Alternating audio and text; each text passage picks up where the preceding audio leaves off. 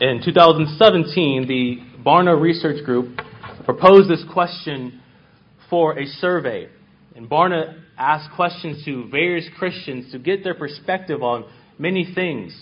And the question that was proposed to a group of Christians was this: how do you most often pray? How do you most often pray? 82% of Christians said that they pray alone or by themselves. 13% said audibly by themselves. And only 2% said collectively with a church. Now, mind you, in 2014, it was 4% that said they prayed collectively with the church. So 3 years later, we read, or it says, that only now 2% say that they only pray collectively with their church.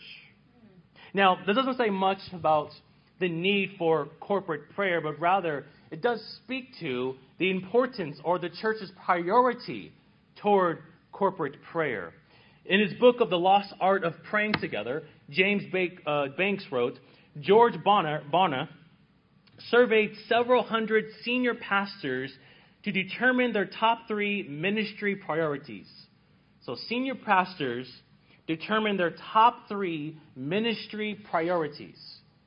Discipleship and spiritual development ranked the highest, 47%.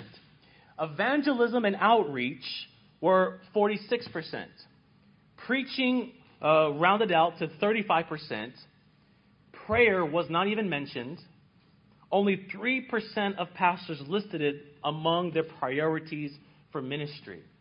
So, spiritual development and discipleship, evangelism and outreach, and preaching are the top 3 main priorities to senior pastors, according to George Barna.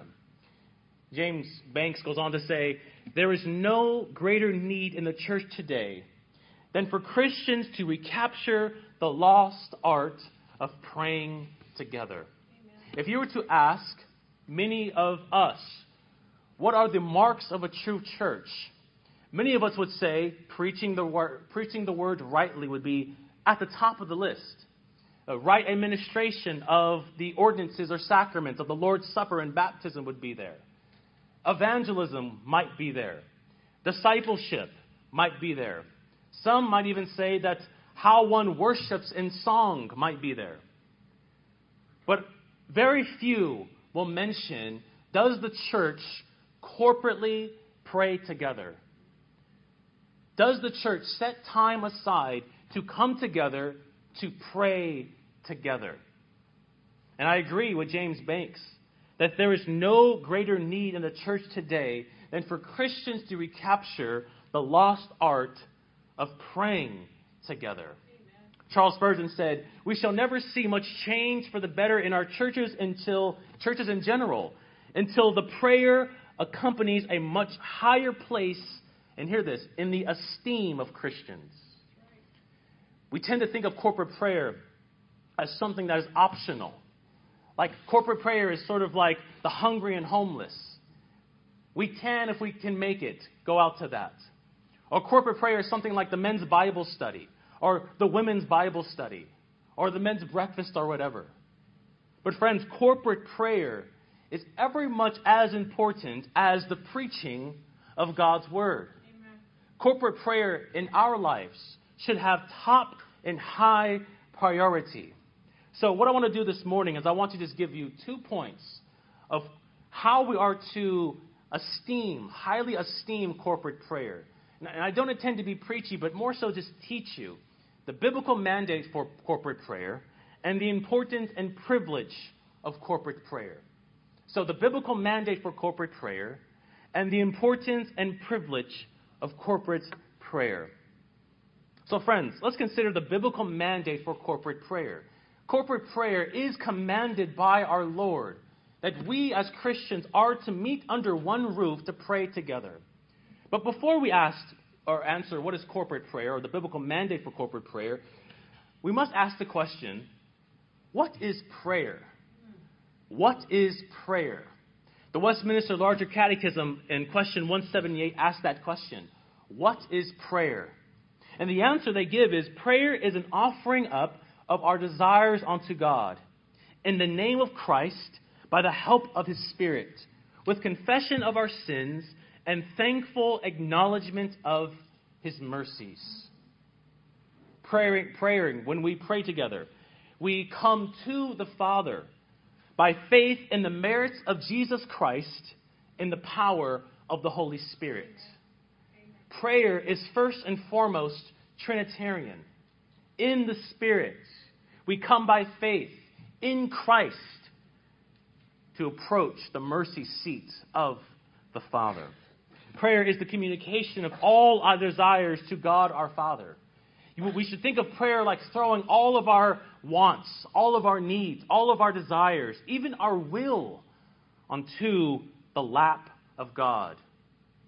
Prayer is not simply thinking about God or having concerns, but rather prayer is expressing need from the heart to God. You see, friends, prayer is not simply something that we do from our lips, but prayer comes from the bottom of our hearts.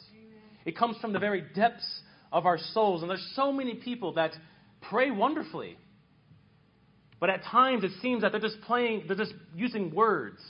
It's not coming from the very depths of their soul. Emotion and affection and heartfelt sense of reverence and need is to be interwoven into how we pray. Amen. Prayer is the pouring out of our soul to our Heavenly Father. That is why when we pray, again, we are to pray not merely from our lips. Prayer is not first and foremost done with our lips, but it's done from our soul, from the bottom of our hearts. B.M. Palmer says in The Theology of Prayer that prayer is the language of creaturely dependence. Think about that. Prayer is the language of creaturely dependence. In prayer, we come to God as beggars.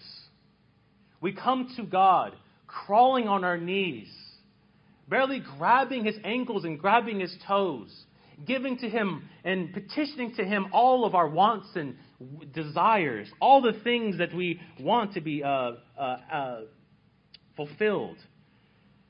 John Calvin said that prayer is like climbing up upon our Father's lap and lisping into His ear to have regular conversation. And that's how we are to think of prayer. We come as beggars, but we also come as brothers or as children of God.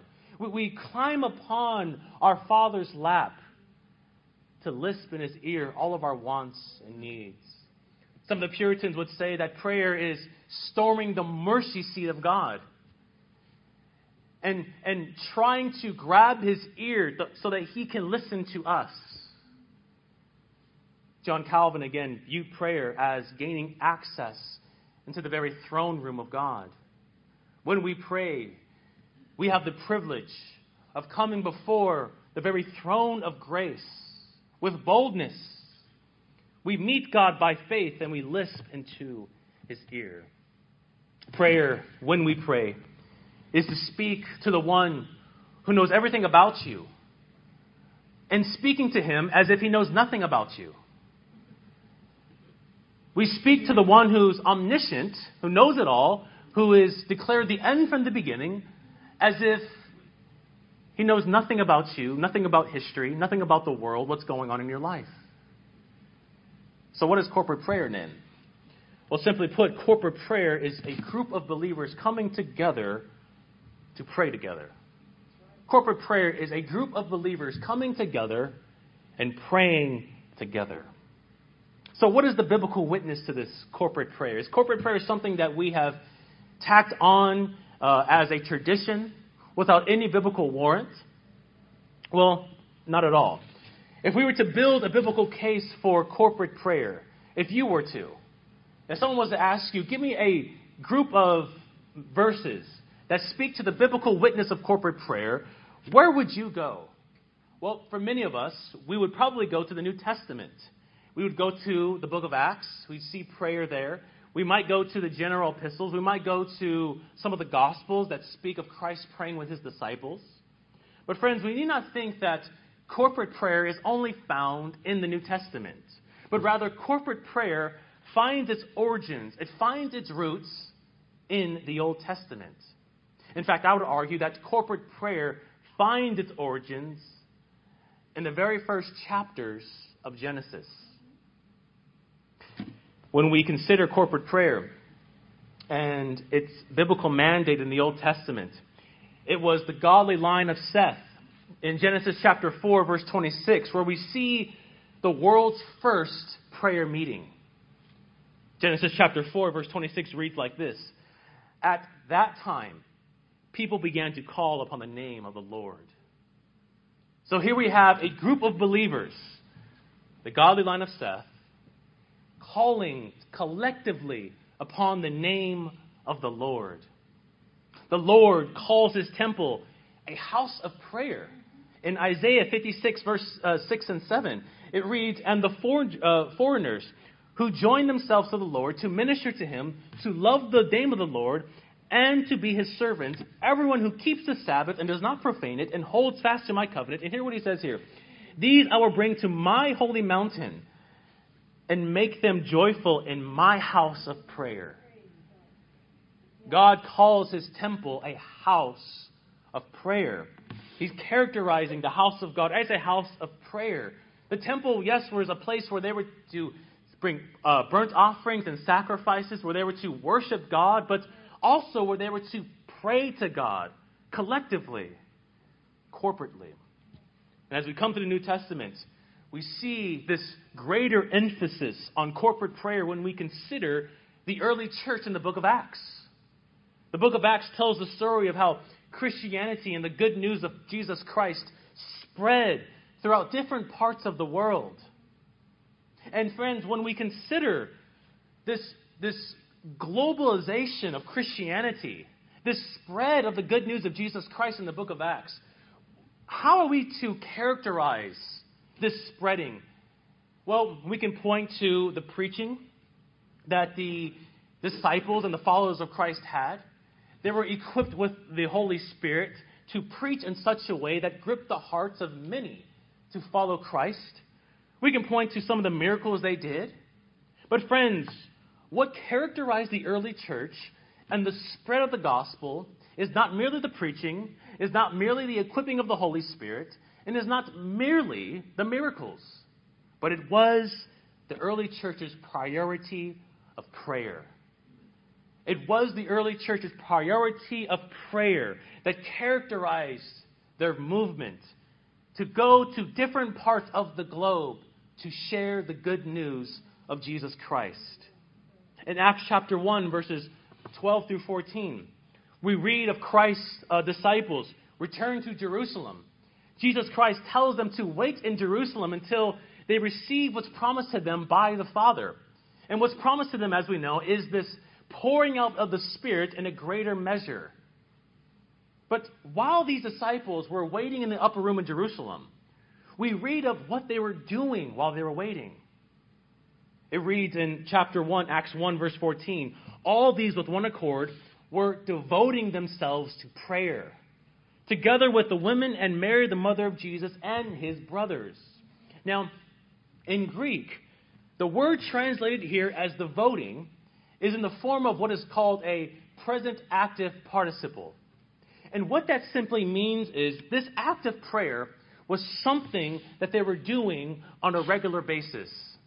It's not something that they did one time, or even one time a week, one time a month, but it's something that they did every single day. They were devoting themselves. They were giving all of themselves to corporate prayer. But we also often notice that in this text where he says, all these with one accord. So this group of Christians, they pray together on a regular basis, but also in one accord. Now, what this means is this speaks to the unity that the disciples had with one another as they prayed. There was a single-mindedness amongst the disciples as they prayed, that they all, with one mind, were all in agreement to have one goal. That is an essential part of corporate prayer, is it not? That we all have one mind, That we have one focus. We have a single mind when we come together and we pray to our God. We see corporate prayer in Acts chapter 1, verses 23 through 26. And it is here where the 12 had to choose who was going to replace Judas. Now, there was two men that were the candidates to replace Judas. Now, there's debate over who actually chose to replace Judas. Was it the 120 followers, or was it just the 12 disciples, or 11 disciples, or was it both, the 120 or the 11? But in verse 24, the text says this, "And they prayed and said, 'You, Lord, know the hearts of all. Show which one of these two you have chosen to take the place in this ministry and the apostleship from which Judas had turned aside to go his own place.'" Here we see an example of the early church was quick to gather as a group to pray about an important decision. This is a big thing, that they were going to replace one of the original 12 disciples. And rather just linger over who should they pick, this man or this man, what they do is they go to the Lord in prayer and say, "Lord, you know what is best." See, that's how we are to approach God in prayer. The disciples' decision to choose which one was best to replace Judas was solely based on their trust and dependence on God. They began their prayer acknowledging the sovereignty, that God is all in control of all things of God. And also, they realize and they have a reverence toward the omniscience of God. "You know, Lord, the hearts of all. Show which one of these two you have chosen." Oftentimes, friends, we have a tendency to make decisions and then ask God to bless them. Like, "Lord, this is what I'm going to do now. Bless my decision in doing so." But friends, in this passage, we see the opposite attitude. That although these disciples have maybe made their decision, they're coming to God for direction. However long it takes, "Father, you know what's right and you know what's best. Help us in this decision." The disciples had total reliance on God as they corporately prayed together. We see corporate prayer in Acts chapter 2, verse 42. Just after Pentecost, where 3,000 people chose to follow Christ. The greatest evangelism sermon and event to ever take place in the world. 3,000 people chose to follow Jesus Christ. And then Luke tells his readers in chapter 2, verse 42, what these converts did after coming to the saving knowledge of Jesus Christ. What did they do? They devoted themselves to the apostles' teaching and to fellowship and to breaking of bread and the prayers. Here we see the 4 marks of a healthy church. If you all want to know what are the 4 marks of a healthy church, what defines a healthy church, read Acts chapter 2, verse 42. Sound teaching, corporate fellowship, the Lord's Supper, and corporate prayer. Amen. That's what defines a church. That's what makes a church a sound and biblical church. Amen. And to the early church, corporate prayer was deeply rooted into the DNA of corporate worship. If you were to ask your early church, what is corporate worship? First and foremost, they would say, well, corporate prayer. You can't have corporate worship without corporate prayer. And you can't have corporate prayer without corporate worship. They go hand in hand. In Acts chapter 4, verses 24 through 30, a corporate meeting is held as the people plead for boldness. But notice the choice of words that they use in this prayer. Acts chapter 4, verse 42 through verse 24 to 27 says this. And when they heard it, they lifted up their voice to God, together to God, and said, Sovereign Lord, who have made the heaven and the earth and the sea and everything in them, who through the mouth of our father David, your servant, said to the Holy Spirit, why did the Gentiles rage and the peoples plot in vain? The kings of the earth set themselves, and the rulers were gathered together against the Lord and against his anointed. For truly in this city there were gathered together against your holy servants, for whom you anointed, both Herod and Pontius Pilate, along with the Gentiles and the people of Israel, to do whatever your hand and your plan had predestined to take place. Now, saints, when we consider these verses, this is a great model of how we are to pray to God. A great model. In prayer, we must, from start to finish, acknowledge and plead that God's sovereign will be done. And when we pray that way, what we are doing is we are aligning our will with God's will. You see, friends, when we pray, we're not changing the mind of God.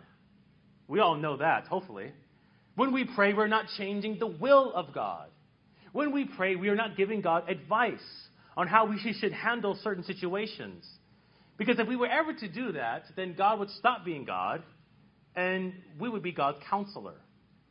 But rather, when we pray, what we are doing is we are, as best as we can, asking God to align our will with His will. Amen. For He knows best. He declares the end from the beginning. Yeah. He is sovereign over all. Yeah. He is omniscient. Yeah. And that's what we do in corporate prayer and in prayer privately. Yeah. Why pray? Well, why not pray?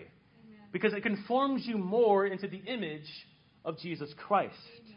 And in this text we see that such prayers God loves to answer. These men are praying for boldness in light of such opposition. In verse 31, and when they had prayed, the place in which they had gathered together was shaken, and they were all filled with the Holy Spirit and continued to speak the word of God with boldness. God answered their prayer. If you ask God for more boldness in the work site, you think He's not going to give you more boldness in the work site? Amen. This doesn't make any sense. If you ask God for healing so you can come to Sunday morning, Sunday evening service, you think God is not going to heal your body? He commands you to go to church. He will answer your prayers. And lastly, in Acts chapter 12, verse 5, when King Herod arrested Peter, while Peter was in prison, it reads that prayer was made without ceasing of the church unto God for him. The church came together. They prayed for Peter's release. And what happens? Peter's released. And I can go on and multiply examples of how corporate prayer was an essential ingredient to the growth and spiritual health of the early church. But as we come to the epistles, we see that the Apostle Paul encourages the Romans, the Ephesians, the Philippians, the Colossians, and the Thessalonians to pray for his ministry. Amen. In 1 Corinthians chapter 14, verses 16 through 17, he says that corporate prayer should be done in a manner that builds up the church. And that's important for us to note. When you pray corporately, don't pray to show off. You don't pray to show how much knowledge you have. Nor should you even care about that. But rather, when you pray, you're to consider the others that are around you. That is why when we pray, we are to stand up. When we pray, we are to lift our voices so everyone can be edified. Everyone can be built up in the faith. In 1 Timothy chapter 2, verses 1 and 2, Paul instructs Timothy to lead the church in Ephesus to pray for all kinds of men, especially kings and those in high positions. And this is to be done without anger and quarreling. Now, I know many of us have different political views. But friends, we are not to bring our political views and agendas to a corporate prayer meeting. If we are to pray for Donald Trump, then we are to pray that God will help him in all of his decision making. If we are praying for different mayors to be voted or different senators or governors, we are to put our political agendas to the side and pray that God's sovereign will through whoever He chooses will be done. Amen. In 2 Corinthians chapter 1, verse 11, St. Paul attributes the success of his ministry to the prayers by the Christians in Corinth. Think about that. Paul's success, he attributes to the prayers that the church of Corinth had for him. But friends, ultimately, when we consider the biblical mandate for prayer, we have to consider the life and ministry of Jesus Christ. Amen. That is where we find our ultimate mandate for corporate prayer. If we were to mark out some of the main features of the life and ministry of Jesus Christ, we can point to His miracles. We can point to His preaching. But friends, prayer is unquestionably at the top of the list. Prayer was a main feature of the life and ministry, but also how he discipled his disciples. Christ undoubtedly was a man of prayer. We read in Matthew chapter 21 when Jesus goes to the temple. He tosses over the tables when they are outside, exchanging things for money. And what does he say when he tosses over the tables? He says that my house will be a house of prayer. Amen. We read in the gospel accounts when the Roman authorities go to Judas and they ask him, where is Jesus going to be so we can capture him? Judas knows exactly where Christ is going to be because he's been there before with Christ. He says, go to the Garden of Gethsemane because I've been there frequently. And when Jesus goes off to gardens or when he goes to high mountains, what does he usually do with his disciples? Well, he teaches them in preaching, but also he prays with them. Judas knew that Jesus is going to be in the garden either teaching or praying. We see this also taught, and the importance of corporate prayer taught as Jesus would be with his disciples. Many times when they would go to a garden or go to a high mountain, he would say, sit here while I pray. Watch me while I pray. He modeled prayer for them. Sometimes he would even pray with them. And then oftentimes he taught them how to pray. We see that in the Lord's Prayer. And when we consider the Lord's Prayer, we aren't to think that the Lord's Prayer is just to be recited privately. But I would argue that the Lord's Prayer is meant to be recited publicly, corporately, I should add. Matthew chapter 6, verses 19 through 13. The Lord's Prayer. Our Father in heaven, hallowed be your name. Your kingdom come, your will be done on earth as it is in heaven. Give us this day our daily bread. And forgive us our debts. And we also have forgiven our debtors. And lead us not into temptation, but deliver us from the evil. Now, did you notice all of the plurals in the Lord's Prayer? Jesus uses the words our, we, us. In providing a model for his disciples, Jesus puts it in a form that commands or condemns us for corporate use. The Lord's Prayer is meant to be said corporately, not just privately. We see corporate prayer implicitly taught in Matthew 18. Turn there if you would. Matthew chapter 18. And we see in Matthew 18, verses 19 through 20, the Lord says this, again I say unto you, that if two of you shall agree on earth as touching anything that they should ask, it shall be done for them of my Father which is in heaven. For where two or three are gathered together in my name, there I am in the midst of them. Now stay with me here. The context of this verse is church discipline. That's the context of Matthew 18, verses 19 through 20. But it's not just about church discipline. But I would argue it's also about corporate prayer. The Lord has just given disciples instruction about how a brother who trespasses another is to be handled.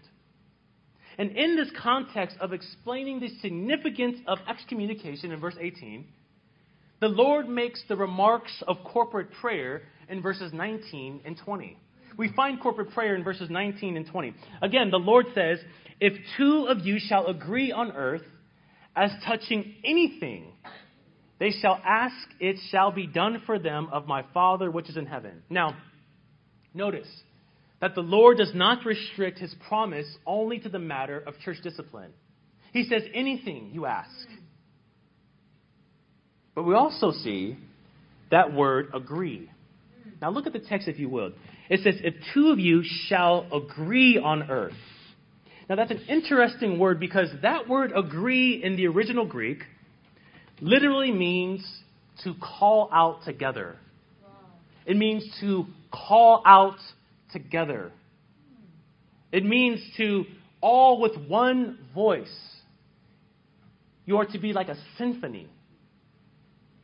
And then we know of this when we consider the word ask or request. This suggests to us a context of corporate prayer where there is to be harmony in what we ask for. Again, if two of you shall come together with one voice and ask anything, then the Lord, my Father, will hear, and he will do such. We also see corporate prayer is further argued by the phrase, gathering together in my name, in verse 20, which suggests that when Christians come together, they are to lift up their voice, all with one mind, and make requests to the Lord. Amen. Now, I'm not saying that this is not about church discipline. It is. But it's also about corporate prayer. Yeah. That when we come together, we are coming together to call out together like a symphony to the Lord. Request anything that's on our hearts, anything that's in our souls, and the Father will answer our prayers. We see also from this text that the Lord promises a special presence with his people. That when two or three are gathered, when they lift up their voices together, that the Lord will be in our midst. Amen. That there is a special privilege in corporate prayer that we receive that we don't receive in private prayer. That Jesus Christ promises his special presence when he is with us, when two or three are gathered. Amen. So corporate prayer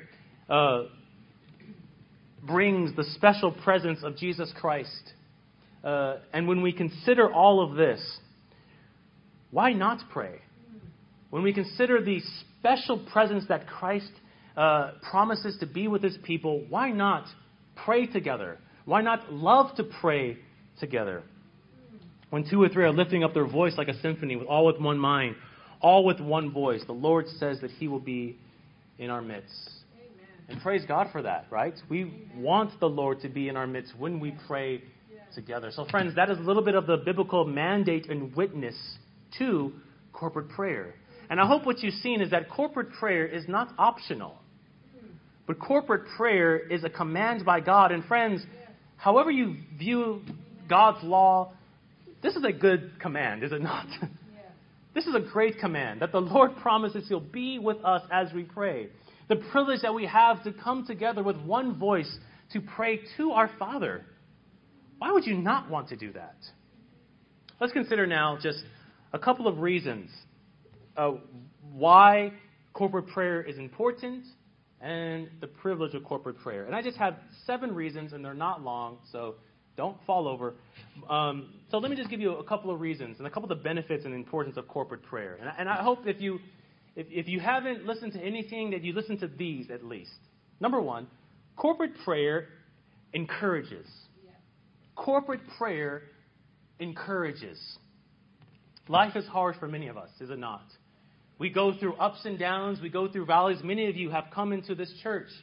And right now you are going through a storm. Many of us are going through a valley where there is no water. There is no food. There is no resources. Some of us have come in sick. Some of us have come in with sin, with death looming, with even being broken in your heart and broken in your spirit. And at times, friends, when we are in these places, we can find ourselves in despair and depression, thinking that there's no one that understands, that no one will hear me. But friends, when we gather for corporate prayer, we have the opportunity to encourage one another and build one another up. That is one of the main features of corporate prayer, to encourage and to build one another up. In corporate prayer, we remind our brothers and sisters in Christ that God will never leave us nor forsake us. In corporate prayer, we remind each other that nothing can separate us from the love of God. In corporate prayer, we remind our brothers and sisters that we have a Savior who is truly God, but also truly man, who sympathizes with our weaknesses. We preach the gospel to each other in corporate prayer. We encourage each other. There are many times in corporate prayer when I've come into a corporate prayer service or meeting just feeling broken There's things in my head. There's like 100-pound weight on my heart. And I feel like I'm just sinking down on the bottom. And when I hear others talk about the various things that's going on in their own lives, suddenly my problems minimize to almost to where I don't even recognize them anymore. I don't know if you've ever felt that way, but I felt that way many times. But also is an encouragement, not to hear that this person's going through this, but this person's going through that, and he or she is still here. Amen. That if he or she can go through that, then I can go through it. Yeah. Yeah. It encourages me to keep pressing on. Yeah. Because, friends, we go through many things in life, but there are many people in this world that are going through things that are far greater than what you're going through. Amen. And when we consider others in corporate prayer, it encourages us, does it not? Yeah. I love the story that pastor and theologian Joe Beakey told. He says that there was an elder lady that is always in the hospital. And one time he visited her in the hospital. And when he went to shake her hand, she, winced a little bit in pain. And he said, gosh, I just wish I can do more for you. And then she says, Pastor, I must rebuke you for saying that. And he says, rebuke me? Why? I've just prayed for you. He said, exactly. You've done more for me than what all of these doctors and physicians can do for me. Because you prayed for me. Prayer is a special privilege. What we do in prayer is more than what any doctor can do. More than what any physician can do. More than what anyone can do. We pray. Prayer is powerful, is it not? And we are to have that type of mindset in prayer. That we're not just praying to an abstract deity. We're not just praying to that big guy in the sky, but we're praying to our Father who has a history of answering prayers. Amen. Number 2, corporate prayer forms in us a habit of prayer. Corporate prayer forms in us a habit of prayer. Corporate prayer makes us more consistent in acknowledging that we are weak and we need to come to God who is strong. We acknowledge that we are nothing in this world and we need to come to God. Corporate prayer should remind us that prayer is a special privilege that believers have with their God. That that not all Christians, when they pray, God hears their prayers. Not all people, when they pray, God hears them. I can make arguments for those who are, the real staunch Roman Catholics. I don't believe that God hears their prayers. Mormons, God does not hear their prayers. Jehovah's Witnesses, Eastern Orthodox, God does not hear their prayers because they're worshiping a different God. Amen. But friends, when we come together, when we pray, we have a special privilege to where the Father in heaven inclines his ear to hear our petitions. But let me ask you a question, friends. When do you pray? When do you pray? Not the last time you prayed, but when do you usually pray? And for many of us, we probably can say, well, I only pray after I've sinned. How many can testify to that? That was me for so many years. Finding myself, after I've sinned greatly, is when I pray to God. Or do some of us pray before a meal? Or maybe that quick prayer before bed, praying that God will give you good dreams, a good sleep, or whatever. But friends, corporate prayer teaches us that the Christian life is to be a praying life. The Christian life is to be a praying life. That we are to be constantly in prayer, both corporately but also privately. Number 3, corporate prayer helps us battle sin. Corporate prayer helps us battle sin. And this is a glorious privilege that we have in corporate prayer. When we pray with others and confess our sins, what we are doing is we are exposing our sins to the light. We are bringing it all to the light. James exhorts us to confess our sins to one another and to pray for one another that you may be healed. Saints, the Golden State Warriors have this phrase, there is strength in numbers. I do not know what that means. You got to ask Pastor Antonio what that means. But when we consider that from a theological standpoint, Is that not true? That there is strength in numbers, that there is strength in gathering with others to help you battle your sin. There is much strength in that. And when we pray corporately, we can allow others to help keep you accountable to your sin, to holiness, and to righteousness. And friends, I would also add that when you are exposing your sin, don't think that you're doing so and then many people are going to go and just exploit you. Now, the bad Christians will do that, but the good Christians will not. And I found that there are more good Christians when you tell others your sin than bad Christians. Amen. Because they realize exactly what you're going through.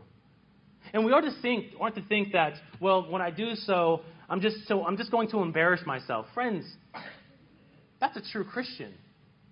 Embarrassing yourself for the sake of holiness and righteousness is a mark of a true Christian. So what if everyone knows what you're going through? If anything, it should allow you and allow them to tell you what they're going through. So both of you can keep yourselves accountable. Friends, the Christian life is a life that is to be lived with bright headlights on. In corporate prayer, when we confess our sins to one another, that is what we are doing. We are putting those bright headlights on so others can see our blind spots. They can see that there's a stop sign there. There's a red light there. We need to slow down, right? One writer has said, if we are serious about battling our sin, we must put corporate prayer in our arsenal. Private prayer is excellent. The Word of God, keep doing that, reading the Word of God. But also, add corporate prayer to your arsenal. Amen. Something that you can also put in there to help you battle your sin. Amen. Corporate prayer teaches us the wise words of Ecclesiastes chapter 4, verse 9. 2 are better than 1 because they have a good reward for their toil. If one person knows your sin, which is only yourself, then what good is that? But if 2 people know, then they can help you. They can lead you. They can help you in battling your sin. Number 4, corporate prayer builds unity. Corporate prayer builds unity. If you're holding a grudge with someone in the church, if you're mad at someone, then friends, corporate prayer is the medicine. Simply put. If someone has wronged you in the past, if someone has done something bad by you, if someone has killed you by their words, then corporate prayer is that perfect antidote. Praying for others and hearing others pray for us naturally draws us closer together as we learn about one another. It just happens organically. As we regularly come together, we're reminded of the words of the Apostle Paul to the Ephesian Christians, that we are to maintain the unity of the Spirit in bond and peace. There's one thing that we, as elders, so desperately desire in the church, is that we have a strong unity with one another. First, it comes from Christ, and that is our basis. But also it comes from the love that we have for one another, and that we pray with one another. Amen. That we share what we are going through with one another. Christ commands us to show our love and show our bond of unity toward one another by the love that we have for one another. And in corporate prayer, I would argue that we fulfill that commandment more than any other when we pray together. Number 5, corporate prayer removes the me-centered approach to Christianity. Corporate prayer removes the me-centered approach to Christianity. Here's this quote from Mark Dever. It's really good. He says, participating regularly in corporate prayer begins to take out the individualistic assumption that Christianity is only about me and my relationship with God. How many of you have thought about that? Or believe that Christianity is only about me, the Holy Spirit, and my Bible. That's it. And it begins to resituate us as individual Christians in the congregation so that we become aware of this person who's sick, this person who's just had a baby, this person who's unemployed, this person who's just became a Christian. In corporate prayer, we're aware of what's going on in the lives of others. Participating in corporate prayer helps us discover that our lives as followers of Christ are tied up with one another. Many Christians are so tied up with their own problems, with their own struggles in life, what's going on in their life, where they don't have time to consider what's going on in the life of others. But saints, that's not biblical Christianity. You are not adopted to be a single child. But when God adopts you, He adopts you into a family of believers. St. Paul tells us in Galatians chapter 6, verse 2, bear one another's burdens, and so fulfill the law of Christ. The great John Gill says, we bear each other's burdens by gently reproving them, by comforting them when oppressed with guilt, when sympathizing with them in their sorrow, by praying to God for a manifest His pardoning grace to them. Now, you're not going to know any of those things if you don't pray together with one another. Friends, corporate prayer takes out the I approach to Christianity, that Lone Ranger approach that so many Christians fall victim to. We think that it's all about me, all about my relationship with God and no one else. But friends, that Lone Ranger Christianity is not biblical Christianity. I love this statement by John Newton, and hear this wonderful quote. He says, one of the greatest comforts I have in my life is that at any given time, I can believe that someone somewhere in this world is lifting up my worthless name and lisping it into the ears of the Lord. What great comfort that is. And that's what corporate prayer does to us, that somewhere, Doreen, my sister Rose, Mary, Bobby, whoever, they're praying for me. They got my back. But they're not going to have your back. I'm not going to know what's going on if you don't come to corporate prayer. Or if you don't have that sort of relationship with them. Amen. And invite them into your life. Friends, number 6. I just have 2 more. Corporate prayer is the means by which God blesses His people. One Puritan has said, God loves to answer petitions signed by more than one signature. What a great quote that is. God loves to answer petitions signed by more than one signature. It was asked to Charles Spurgeon, who had over a 5,000 membership in his church. 5,000 people went to his church. They asked him, Pastor Spurgeon, what can you attribute to the success of your ministry? He says, my people pray. One of the greatest preachers of all time, the Prince of Preachers, many call, right? We all love Charles Haddon Spurgeon. And he says, prayer is what made my ministry a success. Amen. My people praying. And friends, when we consider the great movements throughout history, when you think of the Great Awakening, when you think of the Reformation, all of those great things that happened in history, what came before it? People praying. Amen. People praying for revival. And friends, if we ever want revival to take place in Bakersfield, if we ever want revival to take place in California, if we ever want people to come to this church to be packed to the gills, then we must come together to pray. Amen. I would even argue that corporate prayer is just as important as going door to door evangelizing. Because what we are doing in corporate prayer is we are storming the mercy seat of God. And we are saying, God, do what we cannot do. Amen. That is reach the soul of the unbeliever. Yes. And last benefit, number 7. Corporate prayer teaches us to pray and teaches our children the importance of prayer. Mm-hmm. Corporate prayer teaches us how to pray and teaches our children the importance of prayer. Saints, one of the ways that I've learned how to pray is by listening to others pray. One of the ways I've learned to pray as best as I can is by hearing you guys pray. In corporate prayer, what we're doing is we are sharpening each other. Not necessarily when others pray, we are trying to copy each other, but we are hearing the different passion that Sister Mary has. We are hearing the different theological things that's being brought out as Pastor Antonio or Bobby or Scott, whoever prays, right? We were hearing how Sister Betty or Louie or Ralph comes to and approaches God as a beggar, right? That's what corporate prayer does. It teaches us how to pray when we hear others pray. But also, friends, corporate prayer teaches our children the importance of prayer. And I can talk about this now because I'm a father. But friends, when we consider our children, we are not to teach them that corporate prayer is an optional service. That corporate prayer is something like the hungry and homeless, or something like the men's Bible study, or whatever. But we are to teach that corporate prayer is something that you must go to no matter what. Amen.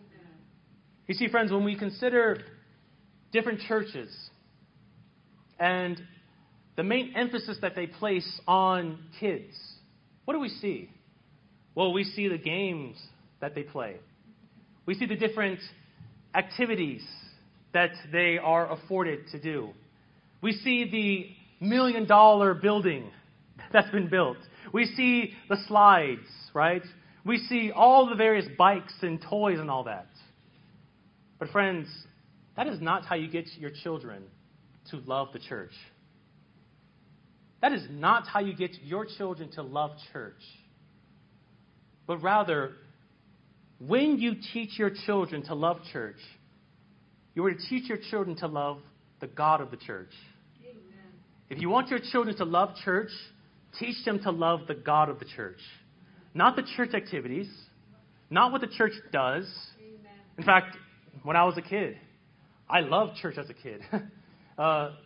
Why? Sunday morning, we played football. Wednesday evening, we played basketball. In between time, we painted, we colored.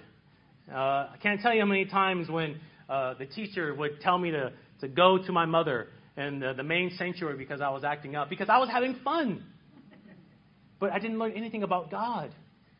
In fact, one of the greatest things that my mother has done for me as a child is she would take me to prayer meetings. Now, as bad as I think that they orchestrated and had the prayer meeting, what I learned there was prayer is important. And I watched my mother on her knees praying to God. And I said that this is important to her. This is something to her. So it must be important to me. And it's also been said that when the children don't appreciate and come to corporate prayer meetings, that they grow up and not even caring about praying at all. Allow your children to hear you pray. Teach them what it means to say amen after a prayer. Amen. Teach them what it means when this person says, God, I give you all glory. Teach them those things, friends. So in closing, just two things I want to leave you with. First, what have we learned? Well, we've learned that corporate prayer is a biblical mandate. That corporate prayer is a privilege that we have. That we come together in the name of Jesus Christ to approach our Father by the Spirit. And when we do so, we are aligning our will with God's will, hoping and praying with full confidence that our Father will answer our prayers. Great privilege that we have in corporate prayer. But secondly, what should be our response to such a lesson? It might seem like this is just a bunch of information, but more so, what I'm trying to do is I'm trying to grip your heart and soul for the importance and see that corporate prayer is vital, not just for the church, but also for your Christian life. See, saints, many Christians think that, well, since there's no teaching at corporate prayer, then the service is no use for me. What use is it? There's no teaching. There's no opening up a biblical text. We're not doing anything. But saints, what you are really communicating with that attitude is you care more about information than you care about approaching the mercy seat of God. About coming to God as a beggar, coming to God as a children, as a child, as a son and daughter of God. It's often been said that the church that goes to the Sunday morning service, you can tell how much they love the preacher. But the church that goes to a prayer meeting, you can tell how much they love Jesus. You can tell how much the people love Jesus Christ by who comes to the prayer meeting. Now, I'm not saying that that is all true altogether, but there is some validity to that. So, friends, I have done my job this morning. I have taught you the biblical mandate for corporate prayer. I have laid out the best that I can, the importance of corporate prayer.